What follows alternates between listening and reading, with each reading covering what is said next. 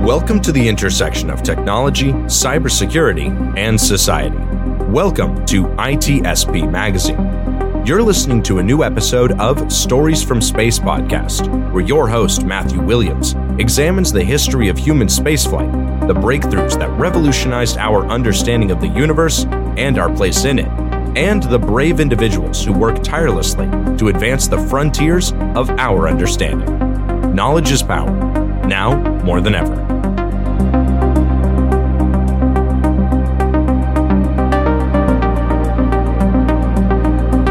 The authors acknowledge that this podcast was recorded on the traditional, unceded lands of the Lekwungen peoples. For me, it's not enough to just travel to Mars and survive. We have to develop a way in which we can sustainably thrive. It's essential that we call on a new generation of thinkers and innovators to make this a reality. Welcome back to Stories from Space. I'm your host, Matt Williams, and today we are talking to the world's first Marschitecture, Vera Mulyani. She is an architect, a landscape and urban designer. She's a filmmaker, and yes, she's the founder of Mars City Design, and currently she is studying for her PhD in epigenetics and microbiomics. Vera Mulyani, welcome on the show. Hi, thank you so much. It's my pleasure to be here today. Yes. Well, pleasure to have you there because I'd say of all the people that I've talked to so far as part of the show, all those we've had on, you have got quite possibly the most diverse and impressive background, and one would get the point you're something of a journey woman or a Renaissance woman. Yeah, I think that title is just because I don't fit anywhere, so they just named me Renaissance woman. A common saying is a jack of all trades, master of none, but you have actual masters, and I'm not sure that that would apply. I think you've got mastery over several areas. Now, can you tell us the title of Marschitecture? This is a very interesting and timely honorific. What exactly does that mean? For me, it's simply architecture for the Mars environment, because we do have what we call Mars architecture in systems engineering. It's a saying for engineers and mission leaders to plan the big mission, to go to Mars, to land on Mars, and to come back. That's what we call it, Mars architecture. So we want to distinguish for the understanding for people to see that this involves human habitat, human environment, human-centered design, and life support systems that will enable humans to live on Mars, if not thrive. And that's the key word, isn't it? Not just survive, but thrive. Correct. And all my hope is that in the realm of Mars architecture, we will eventually include Marschitecture as an essential element if we want to send humans to Mars.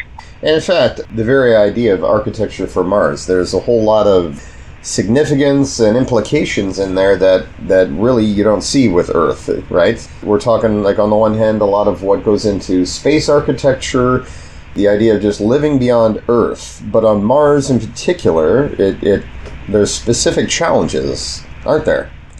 Absolutely. So I guess the initial intent to create architecture for Mars was also the freedom to start with the clean slate, with no regulation that has been set by humans, but by nature directly.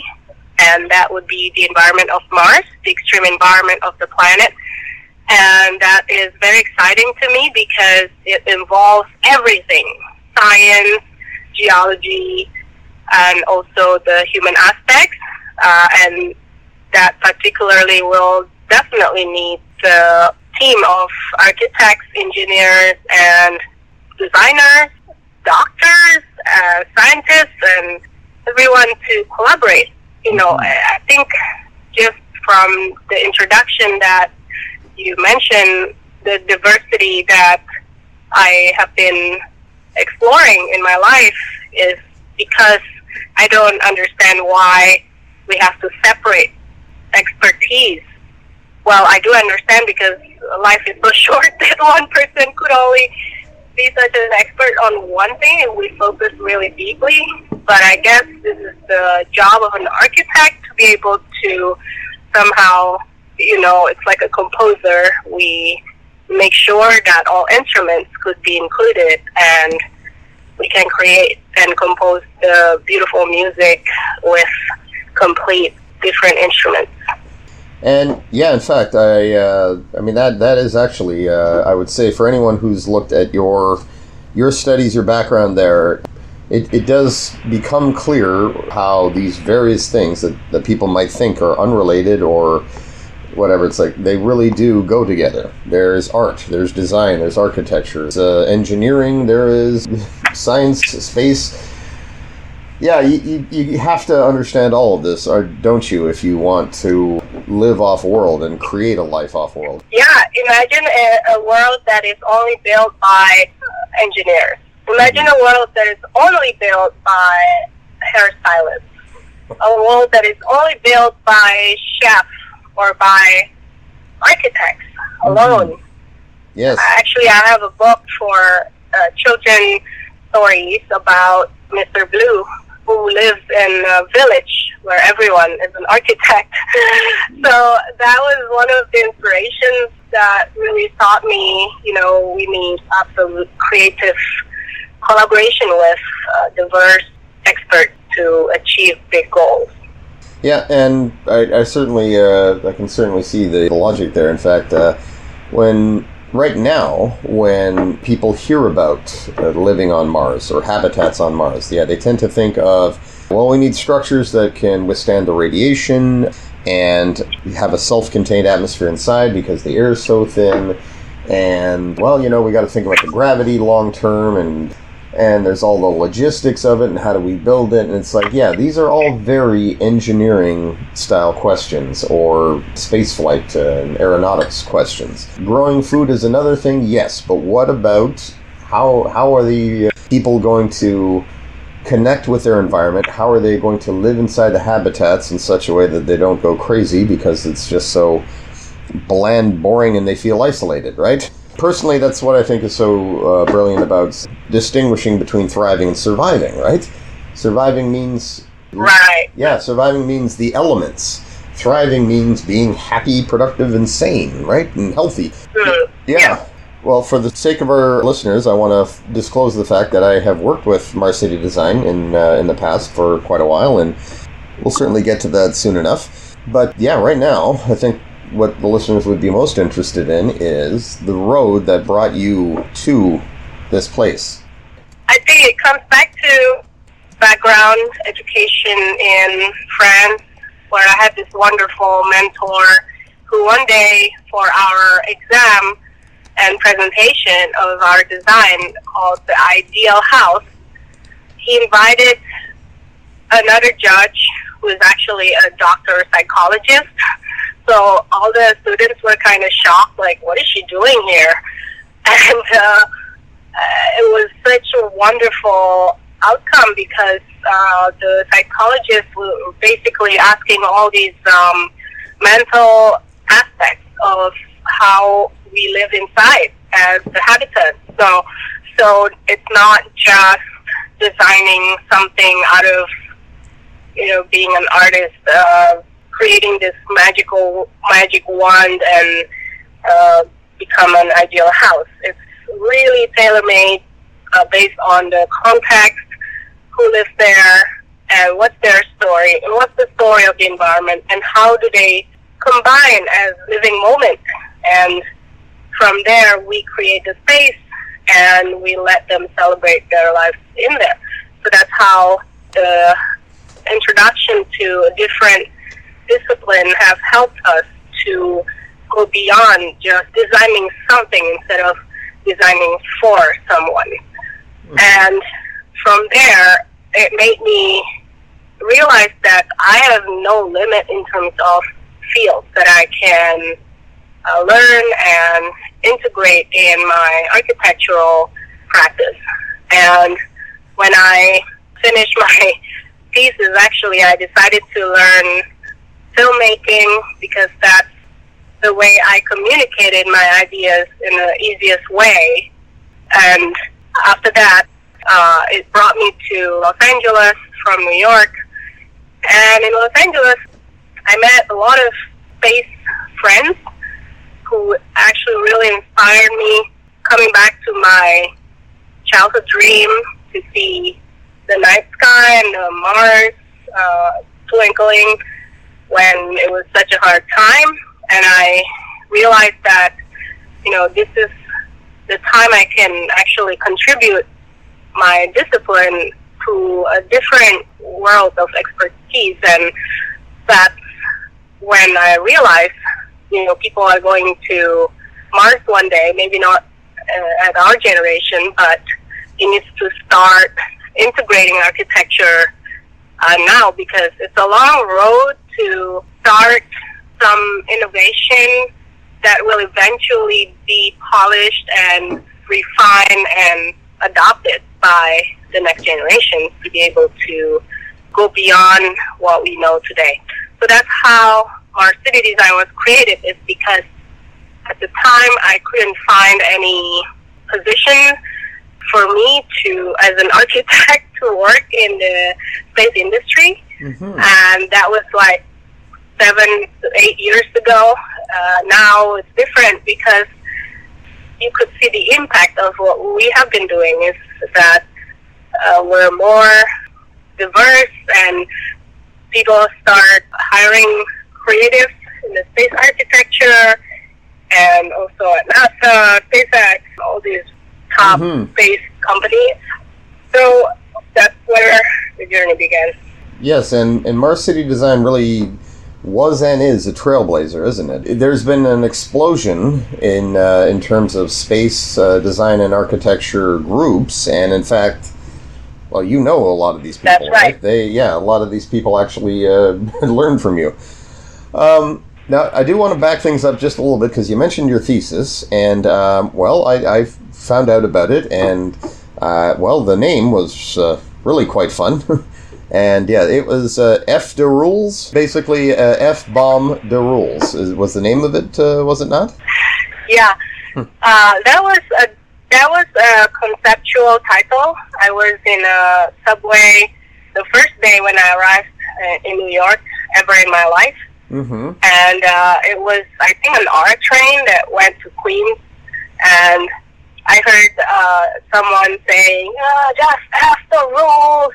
And I was like, oh, that's interesting. And I kind of adopted it because I wanted to experiment and, how New York was shaped.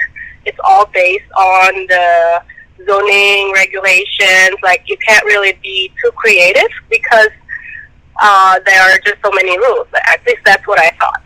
Mm-hmm. Then it took me 2 years to finish the thesis because I needed to master the rules before we're able to be creative, basically. So that's the lesson I learned from the titles. Basically, you want to be rebel, you have to go beyond the rules, but the only way to do that is to learn through it and master it.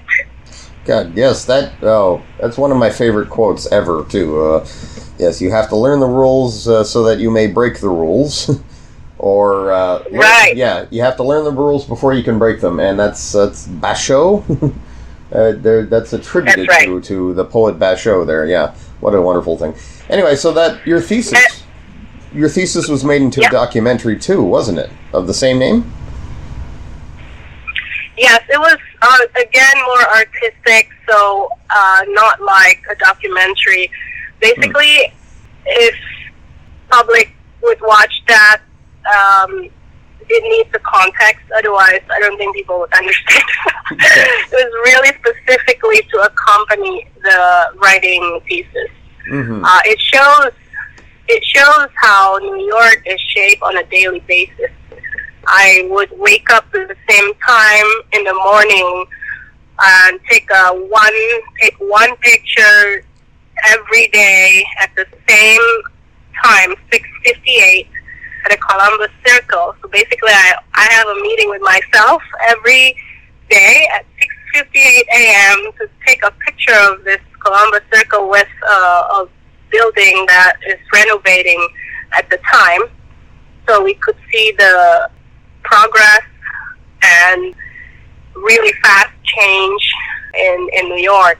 And that made into an animation where I could show to the judge for my thesis about, how the change are shaped, and according to the specific rules that I was highlighting in that area, it was beyond what the rule is. It basically renews the rule. It was such an interesting finding. So that was the video documentary about. In fact, there you talked about how to turn damaged areas into sustainable green zones, and it's a term known as recycling cities. That was also featured in there, yeah. Yeah. And so that same kind of sustainable thinking, right? It's very much related to living in hostile environments, or environments that we, are not particularly hospitable to us. Yeah, that's really interesting that you point that out. I never thought this pattern where, it builds toward what we're doing. Like, I have always been attracted to converting the most forgotten place into something attractive and exciting.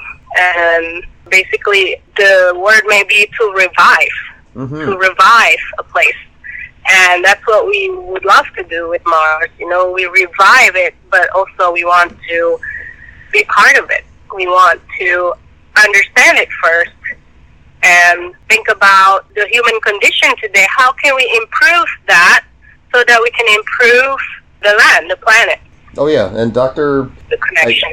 I believe it was Dr. Cyan Proctor who said this. It's like sooner or later we realize that working with environments here on Earth, working with environments off-world, how unbelievably interrelated it is, and so solving for space solves for Earth, right? If we can... Right. Yeah, it's like if we can create buildings on Mars in that inhospitable environment, then we can rehabilitate industrial wastelands here on Earth using the same methods. And now, if I could wind the clock back just one more time.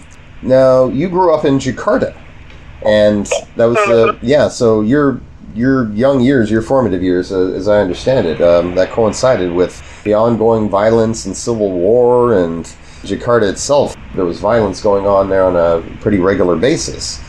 But that it was during that time you found inspiration by looking up at the night sky, and also expressing yourself through artwork. And I'm sorry to put you on the spot here or make you feel uncomfortable, but yeah, what was it about Mars especially that was so inspiring? I think it's hope. Anything that is completely out of the context gives some hope. For me, when we're facing to such harsh reality, there's always a quiet calling that when you focus on the positive, then you could find that. And that's what I was following. It's like a little sign that is appearing during chaos, and that's your, I guess, survival call. And that's what I followed. Yeah. Yeah. And your artwork when you were young, was it inspired by looking to space as well? Not at all, actually. Space for me was really, I think it's because we didn't have that access to education in the beyond the science of humans and the food we eat.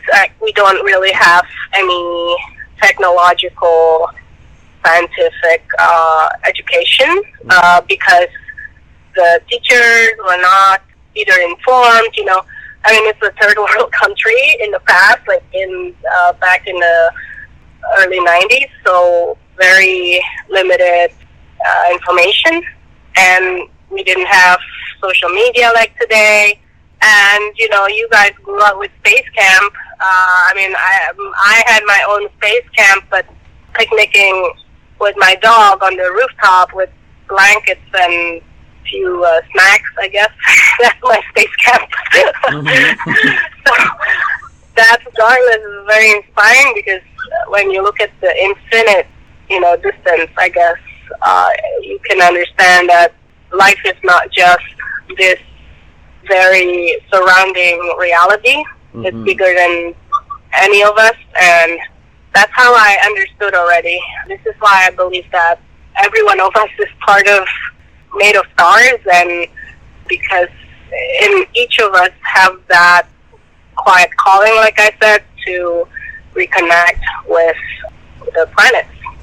And if you don't mind my asking, because, all of this really came together and put you on the road that you've mentioned so far, right? Going to France, being educated at École d'Architecture de Nantes, a very prestigious architectural school.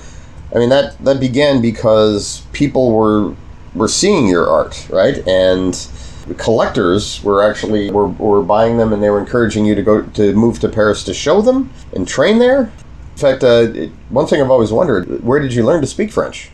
Well, like everyone else, I guess. In terms of, I went to French school. Luckily, we had the French embassy in Jakarta, so I started with that for 3 months. But I did have a remarkable allies that have taught me to write and to speak. A good friend of mine, Jean-Pierre, who have been supporting me since I was really young, and we were helping the oil company in Asia. I was a translator, and I just realized that, when I learned other languages, I actually could read their books, and there are so many new information that I didn't realize existed.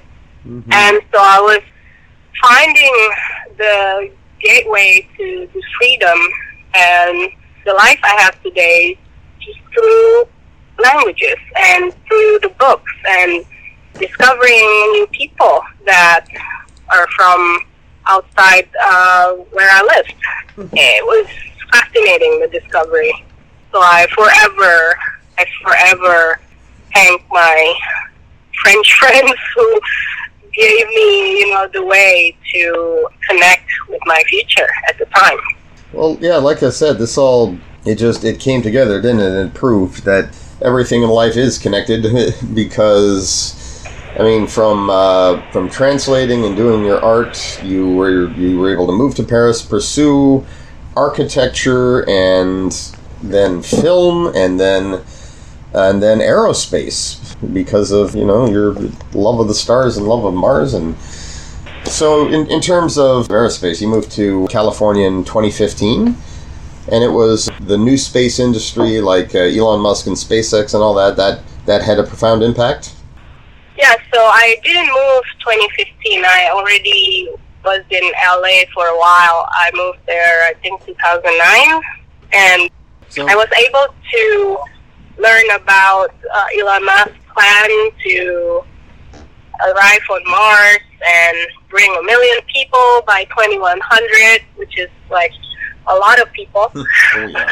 And that's when I realized, wow, that is a city, not a base. And that's when I realized I think I could contribute, and even if there's no position for someone like me with my background, I should be able to create it for myself. And that's how our city design was built. And so, I was just going to say, you were there for some of the biggest developments, right? This was when SpaceX had been around for almost a decade, but they were really starting to make the big waves. And it's like today, they're a household name, and people are like, oh, SpaceX did this. Oh, yeah, cool. Yeah, that's the latest thing they did. But, back then it was like, SpaceX is breaking ground here. Oh, yeah. Yeah. Back then, I couldn't even tell people how excited I was about Elon Musk's plan or SpaceX, because there were a lot of what we call old space versus new space that really didn't believe in his effort and didn't believe in the possibility that space could be a lot more accessible for the new generations. So I just followed my intuition, and I just think if we are going to send humans to Mars, this is what I need to do. And that's it. Yes. And so 2016, that's when the Mars City Power Lab was launched, and you guys began hosting the Mars City Design competitions. Yeah. And that's where all the new Mars architects are coming from, not just, the competitions, but also the individuals that now are leading different programs, like a lot of international design combined with engineering activities, which is great. And I'm really happy that, it becomes almost a continuity of what architecture could do after they graduate as an architect and they learn engineering. They could eventually contribute in the space industry. That was the goal. Yes, and I will say that some of these designers too, after seeing what they were capable of while covering these competitions, I see what they're still doing now, like their newest designs and their latest ideas, and they are just amazing. And in fact, after Mars City Design began, that's how you and I met, isn't it? Right. I was covering one of the competitions. I think it was the 2018 one. Or no, I think it was the 2019 one. Yes, you were writing about the projects, and was remarkably eloquent that people could understand what each participant would like to express. Now, I think the most significant is to facilitate the communication and the story about the Martian dispatches. This is the next step that I'm really excited to share about. It's important to envision before we do anything, because without the vision, without the imagination, I think people really underestimate ideas and innovations. They confuse innovations with business. Yes. Because there is a creativity that is having original value that will eventually create a reality instead of just some object that you design and distribute. This is something that will be alive. So I wanted to highlight that in the Martian dispatches, that whatever we are doing today will determine the life of these people in the future. And what would be their story that we will hear is going to be completely different if we ignore this fact. Absolutely, yeah. And just to clarify for our listeners, this is, in fact, what Vera and Mulyani and myself, what we came together to work on shortly after I was writing about Mars City Design competitions. There will be more information on that. We'll be broadcasting in the not-too-distant future. So you've got a number of projects on the go right now. In particular, you are currently working on a twin study through Mars City Foundation, which is your nonprofit research and innovation arm. You're right. We're performing the twin study. Mars City Foundation is launching and operating in collaboration with Cornell University School of Medicine, led by Dr. Chris Mason, who also was part of the scientist team studying the NASA twin study previously with Dr. Kelly and Mark Kelly. So this time it's not going to be with the ISS, it's going to be commercial. And we have a few candidates of who we will be collaborating with. And sometime in September, we will have a forum where you could join us. Q&A is going to be on Zoom, and you can register on Eventbrite. Just find Mars City Foundation Twin Study. And yes, that's on Eventbrite for the listeners. Sounds fascinating, yeah. And this, whereas the other twin study that people are familiar with, that was designed to test the long-term effects of microgravity and space radiation on the astronaut's body. This will be testing health in a more holistic way, which is really quite invaluable information there if we're going to start living in low gravity and different radiation environments away from Earth. Well, Vera, I want to thank you very much for coming on with us. Unfortunately, we are reaching the end of our time. But I imagine we'll get the chance to speak again because, well, you're not exactly slowing down, are you? Thank you so much. I hope that this doesn't sound like I'm on Mars already, sound-wise. But I wish you all well, and stay tuned. And big applaud for Matt here. Thank you for your dedication, passion, and helping all of us to arrive to our destination through your help in amplifying the mission. Thank you. Hey, thank you. And I hope someday that, yes, there is a thriving colony on Mars and I can point and say, I had a small, tiny, insignificant role to play with that. So humble. Thank you. All right. We hope you enjoyed this episode of Stories from Space podcast with Matthew Williams. If you learned something new and this podcast made you think, then share itspmagazine.com with your friends, family, and colleagues. If you represent a company and wish to associate your brand with our conversations, sponsor one or more of our podcast channels. We hope you will come back for more stories and follow us on our journey. You can always find us at the intersection of technology, cybersecurity, and society.